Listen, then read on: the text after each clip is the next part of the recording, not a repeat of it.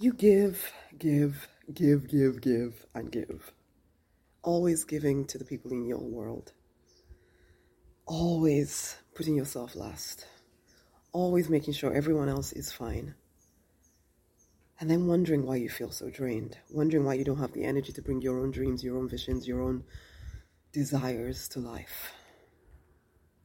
Enough. Hey, I'm Rosemary Lonnie Knight. I am the money minister. I work with action-oriented spiritual people, supporting them to create six-figure incomes, living in their true design. This is the thing, you're not going to be able to create a great life if all of your energy is spent trying to give and give and give to other people. And if you're honest, there's a part of you that always feels a bit resentful because when you need help, ain't nobody there to help you. The thing is, they don't know that you need help because you have this facade, you have this strong person facade. You don't need anything. You are always there for them, but nobody's there for you because they don't even know that they need to be there for you. It's time for that to stop, don't you think? To put boundaries in place. To stop making your own agenda seem so unimportant because you're ultimately training other people how to treat you. And because you don't make your agenda important, they don't think to even consider that you have other things that you would like to be doing with your life. These are your dreams. It's your vision that you want to bring to life. And if you keep giving all your energy away to building everybody else's vision, whether it's your pastor, whether it's your boss, whether it's your partner, your children, your parents, none of these relationships are so sacred that you shouldn't question how much you're given in them. You need to put yourself first. And I know for you that might even seem quite selfish, but it's time for you to redefine what selfishness is, because somebody called you selfish, possibly. If you're anything like me, I know I've been called selfish quite a lot of times in my life. And it took me a while to get to the understanding that actually when people are calling me selfish, it's simply because I think somebody just closed their window, they don't hear what I'm saying. It's simply because I'm not doing what they want me to do. That's it. They called me selfish, they called me lazy, because I wasn't doing what they wanted me to do. And I tried. The crazy thing that for a long time I was trying so hard to be everything that they wanted me to be. But I couldn't give myself up completely. And for some of you, that's the case. You're either feeling guilty because you're saying no about the things that you just can't do anymore, or you're submitting, giving and giving and giving and giving to the detriment of your own desires, to the detriment of your own agenda. Aren't you fed up and done with that? You should be, because time is ticking away and you're not living the life that you know you're called and meant to live.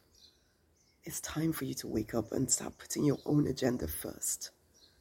It is time for you to get somewhat more selfish. Seriously. Listen, if you are that action-oriented, spiritual person who is done with living at less than your full potential, you know there's so much more for you and you've not experienced it to date, and you would like to make a difference in a heck of a lot of people's lives, not just the people you're surrounded with that you're giving and giving and giving to, getting more and more resentful of. No, because those are not who you're called to. They're just who you're settling for. Okay? And all of this helping them is not actually strengthening them at all. At all. So, if you are that person, you're entrepreneurial, you would love to coach, to teach, to heal, to counsel, to advise, to use that wisdom inside of you to support people who will actually appreciate what you have to offer and use it to turn their lives around in a really major way, although you've seen lots of people actually flourish based on your advice, even though you don't seem to be flourishing. And this is the thing, I know you've created a good enough life. Okay, I was a pharmacist, I know you're that kind of person, you are capable, but you also know there's so much more for you. So if that's you, you need to take a look at the Deliberate Millionaire Fast Track, okay? It'll be so fun to work with you. This next 12 months could literally change your whole life, simply because you choose to put yourself in an environment that supports you, in becoming who you are meant to be, not who everybody else wants you to be. And in some ways, it's going to take some courage from you to admit that actually you've lived your life for everyone else and not yourself. You've lived the wrong life for a long time, and you're so established in that wrong life that even though it doesn't feel great, there's a part of you that doesn't, you feel so invested in it. You're not sure that you're ready to admit that you may have got it wrong. So really, I'm speaking to the ones who are done with living the wrong life and are ready to admit that they got it wrong, and they're ready to get on path to the right life for you. If that's you, the Deliberate Millionaire Fast Track is exactly what you need. So come join in, okay? Come join in. I'm looking forward to working with you. It will be so much fun. And it will just be so much fun for you to wake up every morning knowing that you are finally on track. You're actually living the life that you've been dreaming about, rather than putting it off and hoping that one day it'll suddenly just come to you. No, you need to create it. And you come into this environment and create it. You ready? The link is around this video. Click on it. Go read through the page if it resonates with you. And the truth is, you already know, right? Click one of the buttons, join in. Do not delay, okay? Share this video with somebody else as well. Much amazing love. Such a pleasure to do life with you. Come. Let's go deeper in. Much love.